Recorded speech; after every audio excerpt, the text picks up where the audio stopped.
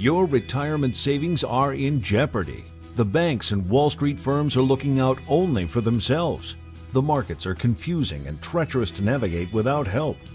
The number one financial question is, am I going to run out of money in retirement? Paul Merriman is here to help. Imagine putting your head on the pillow at night without worrying about your bills.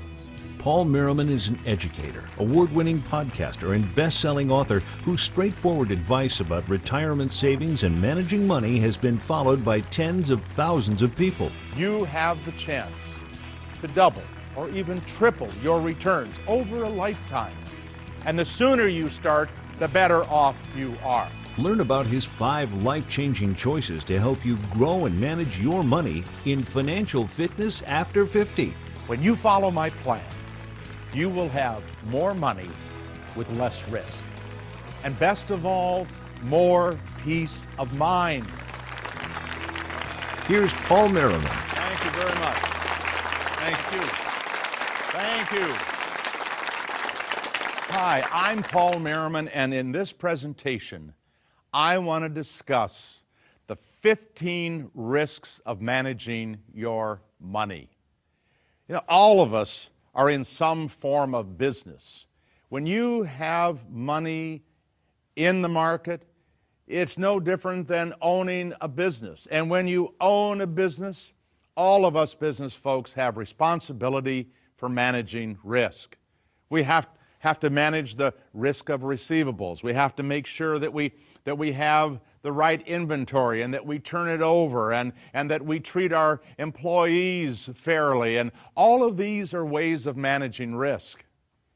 And if we overlook one risk, it can cause a company to fail. Well, the same thing is true of the risk of your portfolio.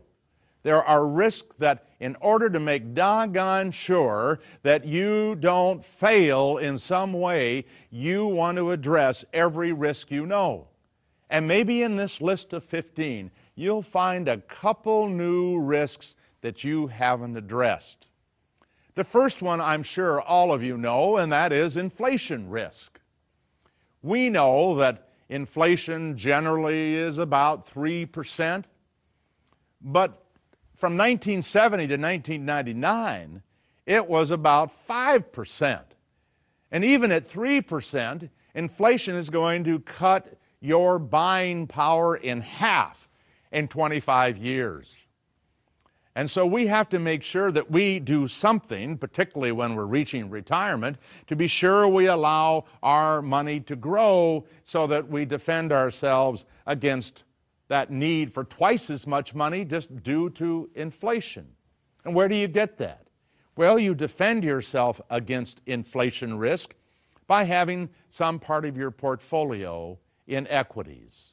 Historically, equities pay about 7% over inflation. That's a huge premium because T-bills, the riskless U.S. government instruments, it pays about 0.7% over inflation. So equities have been a far better way to protect against inflation. Bonds, they're a little more risky than T-bills, but bonds pay about 1.5% to 2% a year over inflation. So bonds along with some equities, maybe even 20, 30%. I'd love you to have 40 or 50, but if only 20 or 30% is comfortable, it should be in your portfolio as a great way to hedge against inflation risk. Now, number 2 is business or stock risk. Now, I think you'll get the idea of stock risk or business risk if you think of the risk of having all of your money in Enron. Now, who would be foolish enough to do that? Well, the fact is, lots of Enron employees were foolish enough to do that and virtually had all of their 401k plans in Enron stock. It might be of interest to you, those of you who in fact have a lot of your 401k in company stock, that the statisticians, the academics, They say that the return you have to get from owning your company's stock as a standalone versus the S&P 500 in order to make up for the risk you're taking of owning one company is about 5 times the return. In other words, you have to make a lot more to justify the risk of having all that money in one stock. And of course, the wonderful thing about being able to manage stock or business risk is anyone can do it. It's called diversification. What you need to do is to put your money into these diversified mutual funds to protect you against having too much money in any one company. Number 3, manager risk. Now, what's manager risk? Well, let's say you put your money into a mutual fund and you pick one where the managers had a very fine track record. Bill Miller at Legg Mason Value Trust had a very fine track record for 15 years.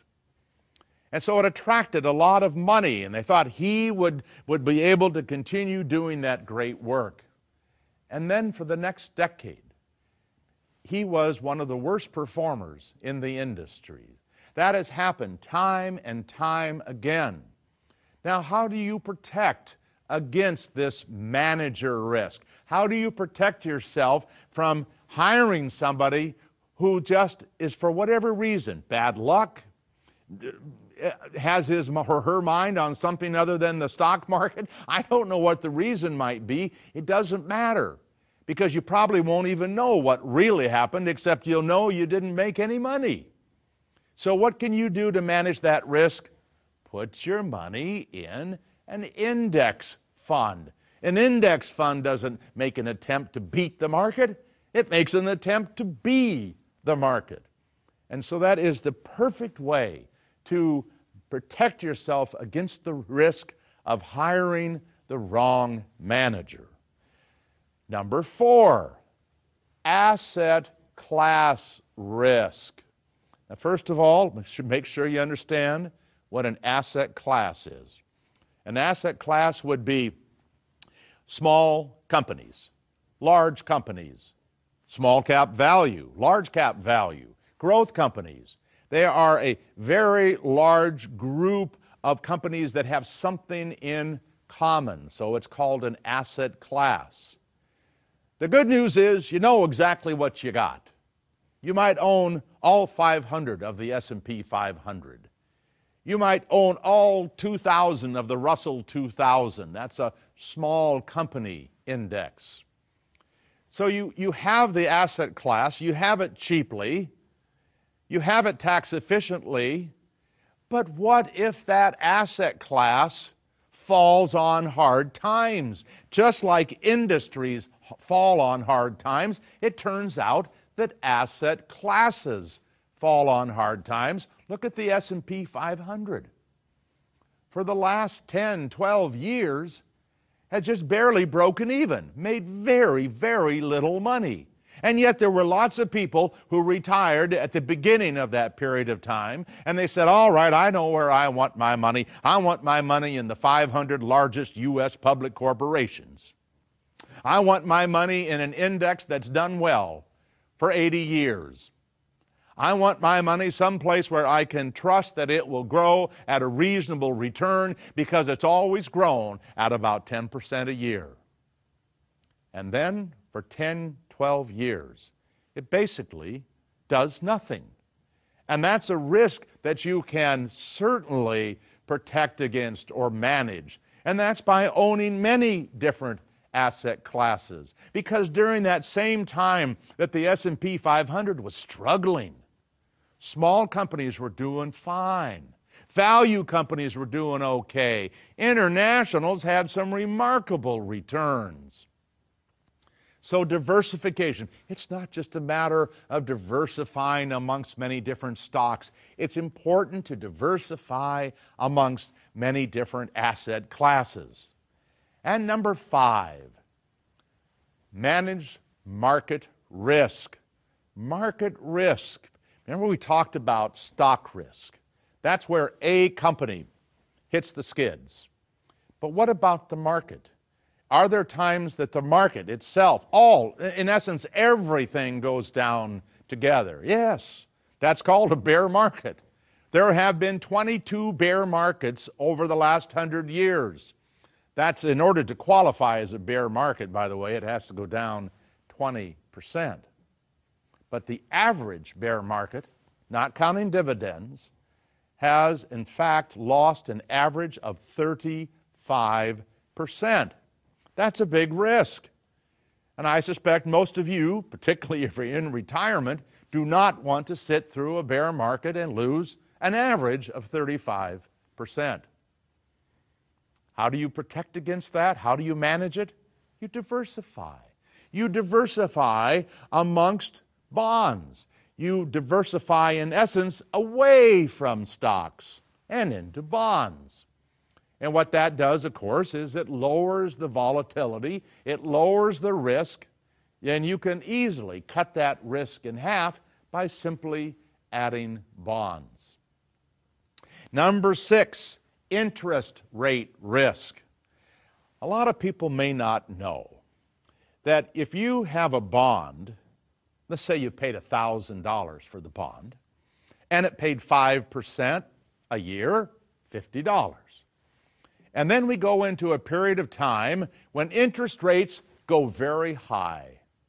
This happened certainly back in the 80s. Interest rates went very high, and what had been a 5% bond, now if you went into the market to get a new bond, they were paying 10%. So you put up $1,000, you got $100. But you're still sitting on that old bond paying 5%, and you can't sell it for $1,000 because you have to sell it for a price that you get the same 10% as these other brand new bonds, which means that you're going to sell it for $500 if you want to get out. So even bonds have this risk, this interest rate risk, where interest rates can go up and especially long-term bonds can go down. So how do you protect against that? Well, there are a couple of ways. One is you can build your portfolio on shorter-term bonds, maybe intermediate-term bonds, bonds that mature in 2 to 5 years, so that when interest rates go up, the bonds you own mature soon and you get to reinvest in the higher interest rate bonds. So you don't have that loss potential of 50%. This is what so many people are worried about today, is interest rates will have a spike and long-term bond principal values will go down. The other thing you can do is invest in Treasury inflation-protected securities. There, the price, in other words, the total return, is going to be adjusting itself based on inflation. Short-term bonds, Treasury inflation-protected securities, both ways to protect against interest rate risk. Number 7, credit risk. What is credit risk? Well, credit risk is the possibility that you're going to, in fact, find out that you have invested in a bond that has bad credit and you, in fact, end up losing money. Or the bond goes down in value because it's not a good enough credit. The company falls on hard times, and what was a $1,000 bond paying $50, now because the company is failing, is maybe an $800 bond or a $700 bond. Now, the obvious answer to this one is to diversify through a mutual fund that holds many different bonds. So if one company falls upon hard times, you have the diversification of owning many bonds, and it's no different than the diversification of stocks within a mutual fund. Now, there's another way to do this. Many of the folks I talk with When I look at their situation and how much they rely on bonds in their portfolio, and the older we get, the more we rely on bonds, I recommend to diversify amongst a number of different maturities, different levels of credit. In other words, some high yield, some high grade, some corporate, some government, some short term, some intermediate term. You can do a phenomenal amount of diversification that I think most people don't think about when they think about bonds being highly diversified. But absolutely, you can have massive diversification in bonds just like you do with stocks. And number 8, tax risk. I think we all understand what tax risk is about, and that is Uncle Sam comes along and takes a piece of whatever we have every year if we're making any money. And that's a risk that we can, in fact, defend against and to manage. And it's a huge loss. If you spent the rest of your life, if you're a 25-year-old and you decided, an IRA, 401k, that's not for me, I'm going to save in a taxable part of my portfolio. Well, the fact is, you're going to take a huge loss because what's going to happen is you're going to be paying taxes. And when you pay taxes, that money leaves your life and goes somewhere else. You keep that money in a 401k or an IRA, number one, of course, you get a tax break. You get a tax refund because you've done that. But number two, the money actually then compounds tax deferred or tax free. If you do a Roth 401k or a Roth IRA, you have the ability not only to grow your money absolutely tax-free, but when you take it out, it is tax-free. It seems too good to be true, and of course, who knows what future tax legislation will be, but right now, that's the way it works. But if you have investments inside of your taxable account, you want to be in mutual funds, particularly if you're in the stock part of the portfolio, if you're in equities, you want to buy and hold. Because if you're in a fund and you move around and have taxable events, that's going to cost you taxes. So you want to be able to be as efficient as you can tax-wise in that part of your portfolio. But there are actually mutual funds, taxable mutual funds that are managed to be tax efficient. Some mutual funds are managed to be tax inefficient. I know that doesn't seem right, but that's the way they're managed. And you have that choice in managing that tax risk. Do I want tax efficiency, or am I willing, because I think I can beat the market a little bit, to be tax inefficient? Index funds, of course, are a perfect example of a highly tax-efficient investment. And then, of course, tax-exempt bonds. That's a good way to be able to manage tax risk, is be in bonds that don't cause you to pay any taxes. And I think that for most investors, if you do a good job of tax management, you should be able to save anywhere from 1 to 3% a year in return by good tax management. And number 9, expense risk.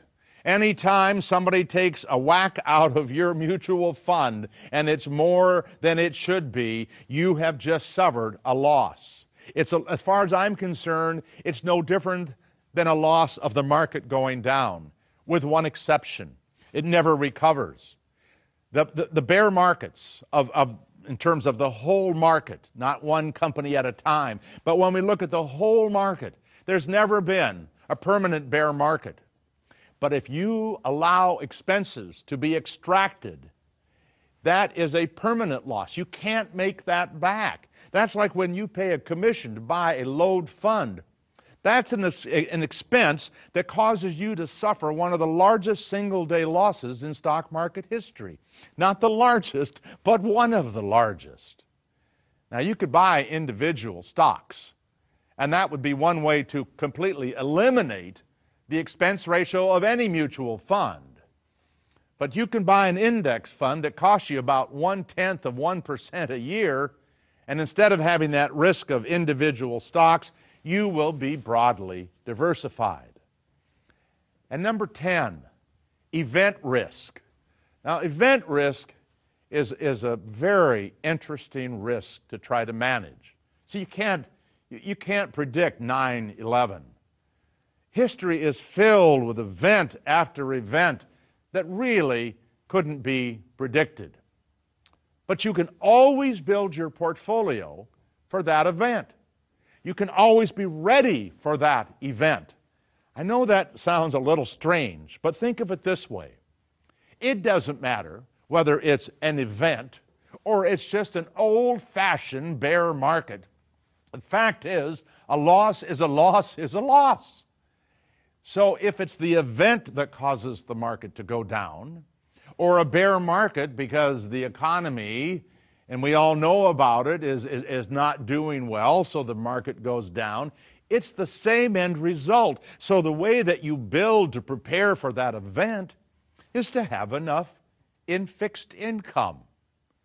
That, in fact, would have the same power of protection as it would against any bear market. And then there's number 11, liquidity risk. Now, liquidity risk is simply the risk that you want to get out. You want to get your money. Anybody remember those limited partnerships back in the 70s? You got into them. In fact, you were told to get into them now because if you don't get in pretty quick, they're going to be gone. And now you want out and you can't get your money. And I think that the way that you manage liquidity risk is to stay liquid. Don't put that money at risk in a way that you can't get out. And what's tricky about that, because I bought some of those limited partnerships too, and I got stung as well. So I know this feeling if you have it.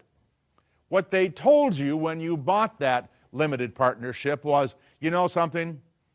You can see how excited people are about getting it, selling like hotcakes. It's going to be gone in about a week. You got to get in. And so if you want to get out, no problem, Paul. I mean, we can't guarantee you a market. But we know there are people who are interested in buying this because, look, they're buying them right now. But of course, it's when they're not doing well that nobody wants them. And you end up having to sell them at garage sale prices. So my view is this. If you can, now I'm talking about your passive money, not money you have in your business. I understand you have to give up some liquidity there, but in your passive part of your portfolio, I don't think you ever have to give up liquidity in order to achieve the rate of return you need. Now, maybe there's some unbelievably high rate of return you want, and the only way you can get that is to give up liquidity. But under normal circumstances, any good mutual fund that gives you one-day liquidity should, in fact, take care of that liquidity risk. And number 12, fraud risk. Now, I'm a little harsh about fraud. I've had people tell me that I'm unreasonable about the concept of fraud. But I encourage you to look up the definition of the word fraud. It turns out that what fraud is where somebody misleads you for their own purposes, their own good. That's not a legal definition. Nobody's going to go to jail because they misled you for their own good. But I think that ethically, that is a legitimate definition for what fraud is. And so if somebody makes a case for something that this is all in your best interest, this is not about me, this is about you, I'm doing this for your good, but in fact it's being done to feather that person's nest who's trying to sell you something, I call that fraud. And I think that we need to do all that we can to make sure that we are in a relationship of trust. See, this is not about just making a bad decision. People, good-hearted, hardworking people, will recommend things that turn out not to be a good decision, not to be a good investment. But beyond that, what can you do to protect yourself against that kind of fraud where you're being misled? Well, one thing is, don't ever invest impulsively. Don't ever get suckered into immediately moving to action. I talked to a young man who had recently left one of the largest brokerage firms in the nation. And he was one of 10 people who in the Seattle area worked at a certain branch. 10 people who came in all as greenhorns. And by the time he left, he was the last person standing. All the rest of them had tried to sell things to their family and to their friends and had, in essence, not been able to make it in the brokerage business. And I always shudder to think how many people were hurt in that process. Unfortunately, family and friends. But then he told me an experience where he had his manager there with him as he was making a presentation to a new prospect. And it was in the evening, and they had asked a lot of questions, and the young fellow could tell that these people wanted to think about it. And so he said, look, you know, I've gotten a lot of information from you. I've given you a lot of information. Why don't you go home and think about it? And they said, yes, I think we should do that. And they left. And the manager looked at him and he said, don't you ever tell somebody to go home and think about it. What they call ABC, always be closing. And I think that when we get it, we don't even know it. We don't even know that we're being manipulated like that. And so our policy is, as investors, is that we simply don't make decisions impulsively. In fact, if we're smart, we get a second opinion, because it's just possible that somebody else will be able to see what the weak link is in this particular opportunity that you have to put your money aside. Number 13, emotional risk.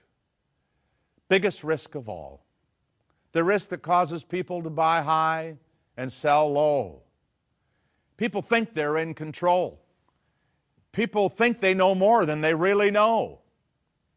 People think, all of us almost, we think we're above average. There's a book that I've recommended many times. It's entitled Your Money and Your Brain. And I remember one of the chapters started with a story about a survey that was taken in Seattle, where I'm from. And the survey was of people and trying to find out how they saw themselves as drivers. And as a group, these people saw themselves as not just above average, but in about the 85th percentile, I believe it was. So these were really good drivers. The thing they all had in common is they all had just been in a major auto accident and were found guilty of being at risk or at fault for that accident. And yet they still saw themselves as somebody who's a pretty good driver, 85th percentile. So if we have these conceptions of ourselves and our ability to be better than others, how do we protect ourselves? Well, I think the answer is, of course, to automate the process. Make sure we understand that we are about to lose money. We are about to put our money someplace where part of that process is not just making money, but part of that process is losing money. And that we're going to build our portfolio within that risk tolerance. And we're going to add money in a way that we don't stop when the market starts down. The best thing that can happen to a young investor is in the early years to have the market go down. That's actually to your advantage. But oh no, oh my God, the market's going down. I don't want to be putting in the money now. So you automate. You set it up with dollar cost averaging. You do all the things that you can so that you not only get the return that this market gives in the long run, because historically it does, but you got to be there, and you got to be there always, in a sense, in order to get it. And number 14, advice risk. You know, what if you retire and you look to advice to somebody, maybe they belong to your church, maybe they belong to Rotary, maybe, by the way, their heart is good, but they give bad advice. I have a picture in my office of a tugboat painted by a man who was since deceased. Wife, in fact, I don't get a chance, you don't hug many people the first time you meet them, but she gave me the biggest, the warmest hug I've ever had in my life for somebody I just met. This was one of the nicest couples I've met in my life. And they came to me through their nephew, who said, I think my aunt and uncle have a problem. It turned out these loving, trusting people had inherited $50,000. It was basically all they had, other than a small pension that was about to start as he retired, and Social Security. Had a house that in fact had a small mortgage on it.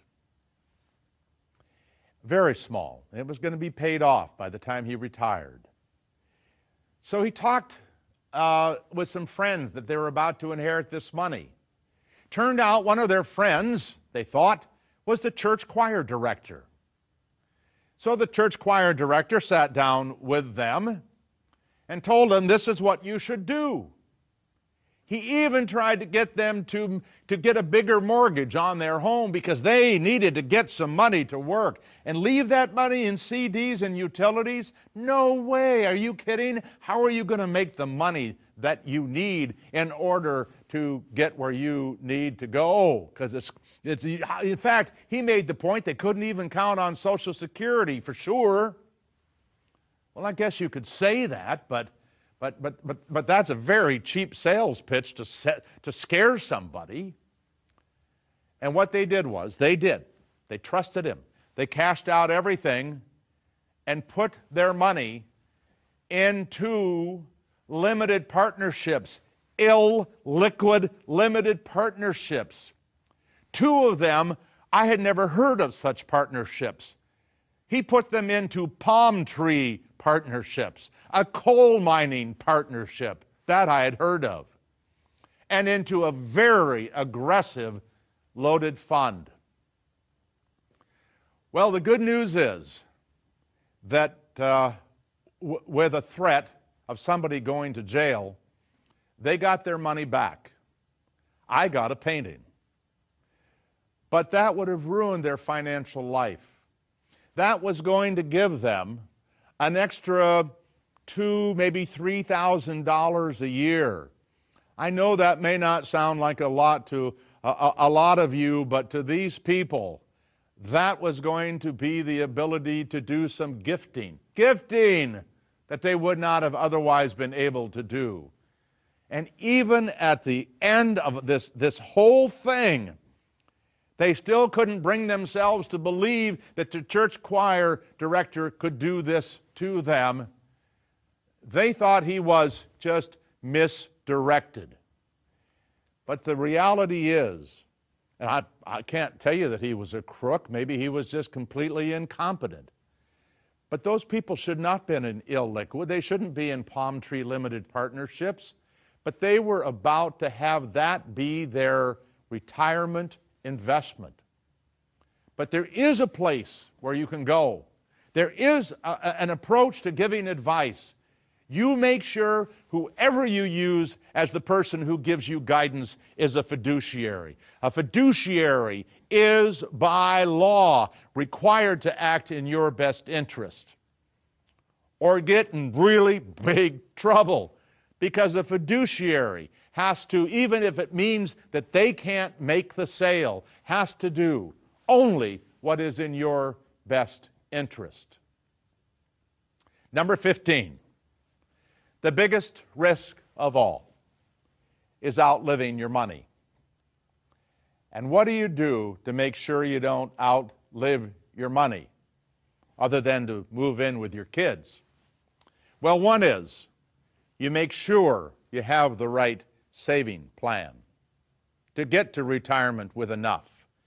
You have the right spending plan. Now, that's a spending plan now because that impacts your savings plan, but it's a spending plan too when you get to retirement. And number 3, you automate. You automate to make sure that you don't get hung up in all of the emotional traps of investing and money management.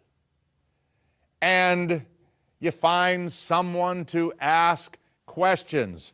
You can intuitively do all of this if you want, but there are people who are well qualified to answer questions. You don't have to turn your life over to somebody else. But if you think you've found the right answers, you've put your plan together, you got what you got to save, you got how to invest, you got how much you're going to need when you retire, you got all that together, spend a couple of bucks and find somebody who will review that situation to make sure that you are on the right path. And I think you take your spouse with you through this whole process. Agreement on all of this with your partner, I think, is a huge step in the right direction. So there they are. Those are the investment money management risks that you must address. Every one of them, if you manage it right, can lead to more money. Every one can lead to less risk. And hopefully you put them all together and you will have peace of mind. All the peace of mind that you want to live a wonderful retirement. Thank you very much.